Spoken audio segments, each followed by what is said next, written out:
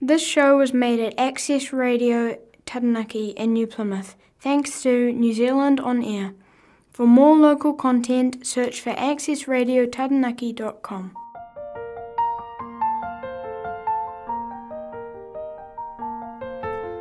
I'm Pastor Dan Yezel, welcoming you to Grace Notes, an outreach of North Taranaki Methodist Parish. I invite you to sit back and relax, grab a cuppa, and listen. May God surprise us and bless us in this moment. Hello and welcome to Grace Notes. Thank you for tuning in. It's good to have you.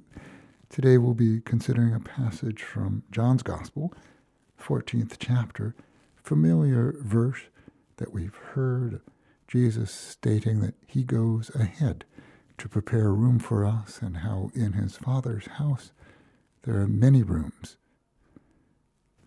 We'll consider that today, and I hope that as we gather round with music and with word that we're blessed by the Spirit, which is always out to surprise us. Thanks for listening, and welcome to Grace Notes.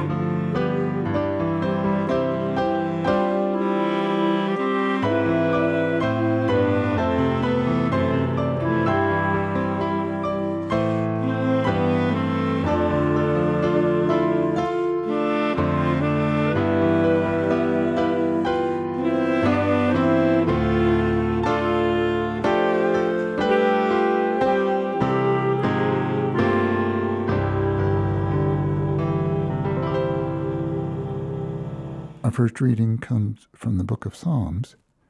I'll be reading from Psalm 31, just verses 1 through 5, and then 15 and 16. Let's hear now God's word for us as it comes through the Psalms. In you, O Lord, I have taken refuge. Let me never be put to the shame. Deliver me in your righteousness. Turn your ear to me. Come quickly to my rescue. Be my rock of refuge, a strong fortress to save me. Since you are my rock and my fortress, for the sake of your name, lead and guide me. Free me from the trap that is set for me, for you are my refuge. Into your hands I commit my spirit. Redeem, O Lord, the God of truth. Redeem me. My times are in your hands. Deliver me from my enemies and from those who pursue me. Let your face shine upon your servant. Save me in your unfailing love. Here ends our first reading. Thanks be to God.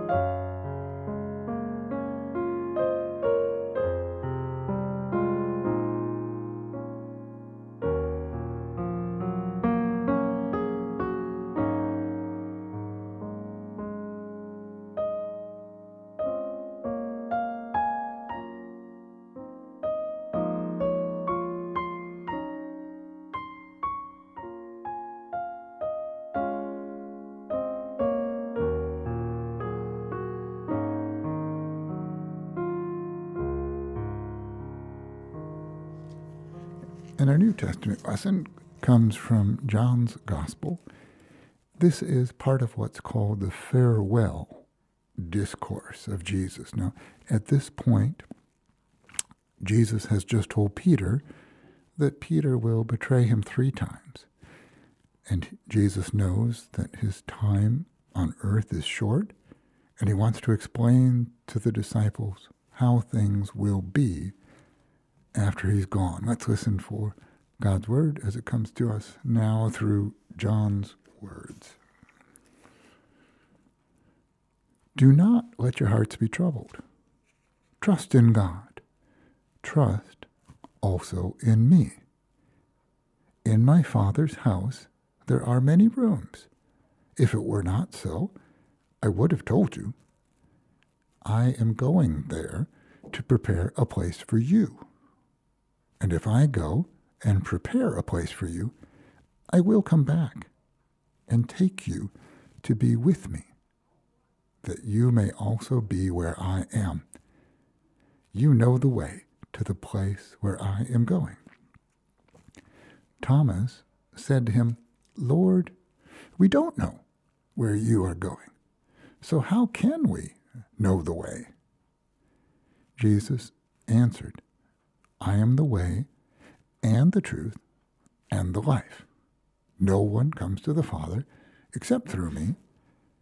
If you really knew me, you would know my Father as well. From now on, you do know him and have seen him. Philip said, Lord, show us the Father, and that will be enough for us. Jesus answered, don't you know me, Philip, even after I've been among you such a long time? Anyone who has seen me has seen the Father. How can you say, show us the Father? Don't you believe that I am in the Father and that the Father is in me? The words I say to you are not just my own. Rather, it is the Father living in me who is doing his work. Believe me when I say that I am in the Father and the Father is in me. Or at least believe on the evidence of the miracles themselves. I tell you the truth. Anyone who has faith in me will do what I have been doing. He will do even greater things than these, because I am going to the Father. And I will do whatever you ask in my name, so that the Son may bring glory to the Father. If you ask me for anything in my name, I will do it. Here ends our reading. Thanks be to God. Please pray with me. Dear God, your word is a lamp unto all our feet. Your love is a light that guides us all, calling us home. You've left a light on, and a room is ready. Bless us in our journeys. Surprise us now in the hearing of your word. Help us to hold on to the message you'd have us understand this day. In Jesus' name we pray and ask. Amen. Well, transformation, shifting paradigms, nothing stays the same. How COVID, how so many things have just upset the apple cart, as it were, or caused us to wonder what next. Their businesses for years have been talking about how you can manage change for as impossible as that sounds. We know that things change. We know that anything that lives is going to grow and change over time. We go from being infants to teenagers to adults to elderly. We know that anything that lives certainly will one day die. Now, the individuals who are following Christ, we all grow and change as well. And in our text today, Jesus is talking about a real transition, change for the disciples as he sat with them in the upper room. Again, we're going back to the time just before Easter. Jesus is with his closest friends and followers, and he knows what is to come for him, that the cross awaits for him. This is back, and again, we're in Holy Week once more. He knows that things are going to be soon so very different, and he's trying to tell them of what the future holds. And he starts here with a very strange command. Don't be afraid. Do not let your hearts be troubled. And I don't ever think that I let my heart be troubled as if I had some kind of choice about it. Sometimes it just is troubled, and I can't do anything to fix it in the moment. Jesus says he's going to die, and that he is going on to heaven, and the disciples would understandably be troubled by what he had to say. But Jesus is making it clear that death will not end their relationship. Things will change dramatically. Yes, there'll be the sting of death. But in fact, believe it or not, the best is yet to come. And they had a hard time grasping that it can be hard to believe that death leads to something good. Yet our faith centers on everlasting life lived before God. The translation of our text today makes for some engaging word studies. The word that's translated room, or mansion, or dwelling place in some texts is very closely related to the word abide. Jesus is saying to the disciples, wait for a while, and you will have a staying room, a place to abide, a dwelling place forever. In my Father's house, there are many rooms. These words from John's Gospel are often read at funerals. It is a source of comfort to hear Jesus promise that there's a place being made ready for all of us. Within our families and circles of friends, it can be hard to think about, much less even talk about, what life will be like after we or someone we love are gone. Those honest conversations which acknowledge that someday we all must die because we're alive, we must die. It's very hard to have those conversations with family and friends. It seems sometimes we can be more honest, perhaps with a stranger on an airplane or a bus, with our true feelings than with the people who are close to us. Sometimes there is no more time to put it off, as if these conversations are going to happen at all. The passage does raise the question of how we view Jesus. Do we see him as someone who is a staying place, one with whom we abide, who will be in relationship with us forevermore? Can we imagine Christ serving us and being with us through and beyond death, as he promises? Once again, I'm thankful for the presence of the disciples in this passage, or as a friend of mine liked to call them, the disciples, because they never got it. They kind of went, duh.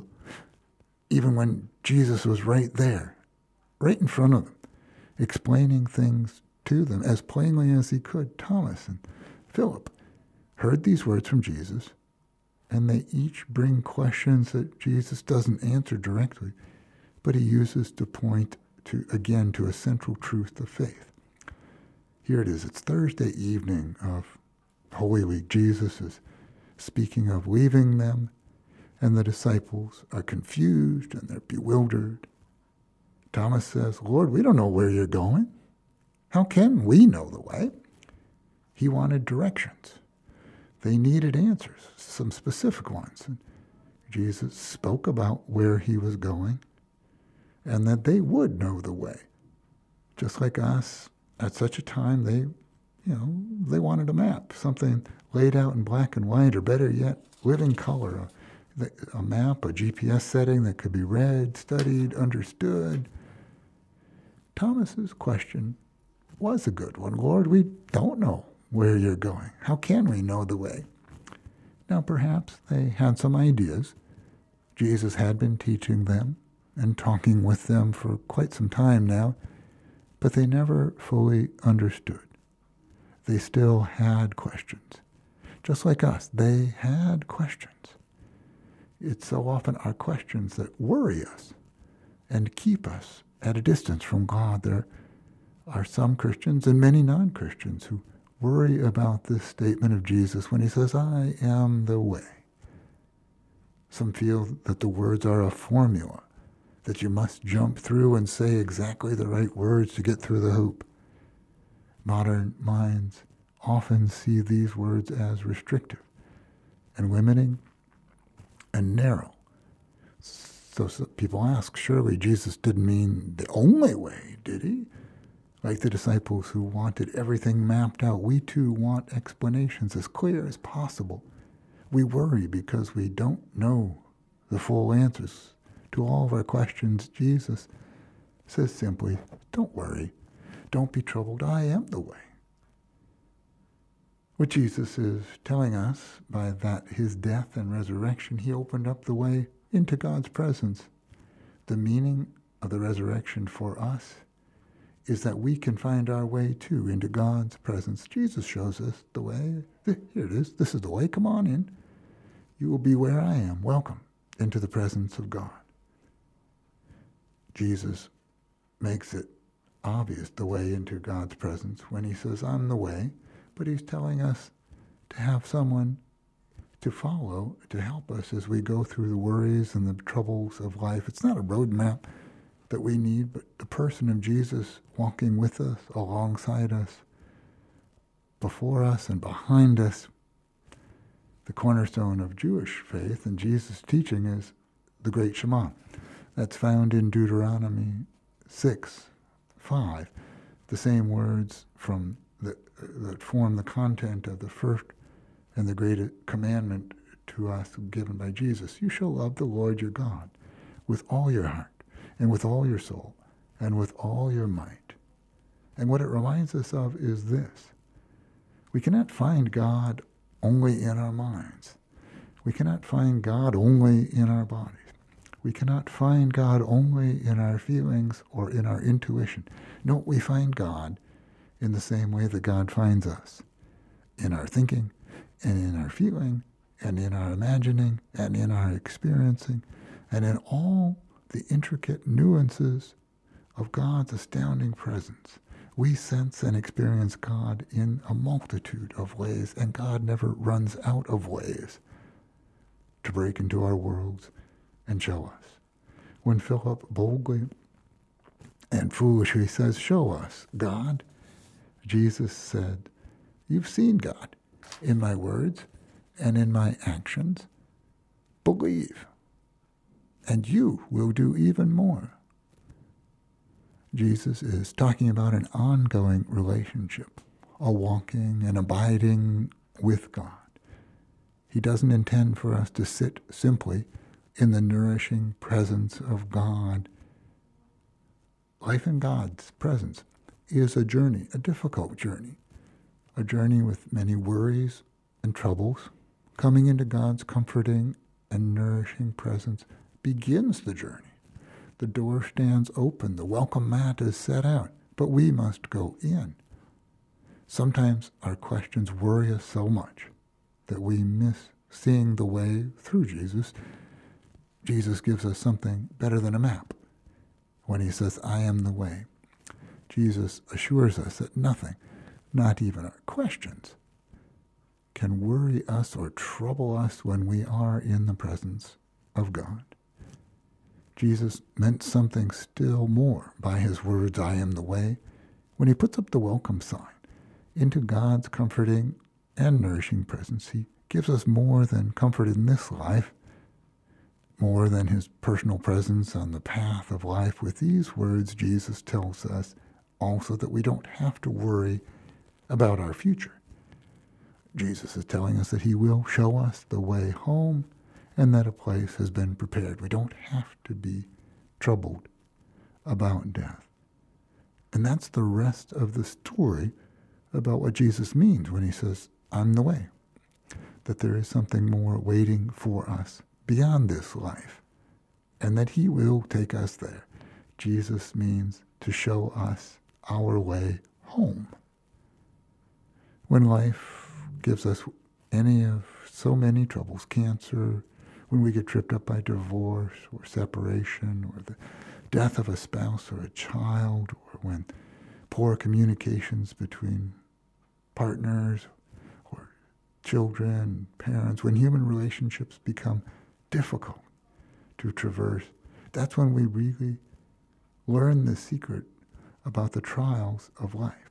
That's when we learn what it is that to realize that Jesus Christ himself, who walks with us, that he's helping to show us to our final destination, that place that is beyond this life, that place for which nothing in this life can prepare us, that place which Jesus himself has prepared for us, our abiding place, our everlasting relationship with God.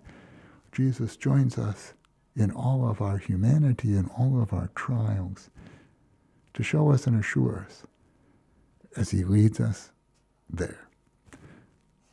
Thanks be to God. Amen.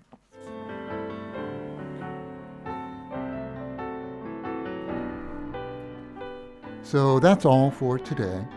I hope you've caught a glimpse of grace through this time. You're invited to join us for worship and fellowship Sundays at 10 a.m. at New Plymouth Methodist Church, the corner of Liardet and Powderham Street. Until next week, God's grace and peace be with you. This show was first broadcast on Access Radio Taranaki 104.4 FM, thanks to New Zealand On Air.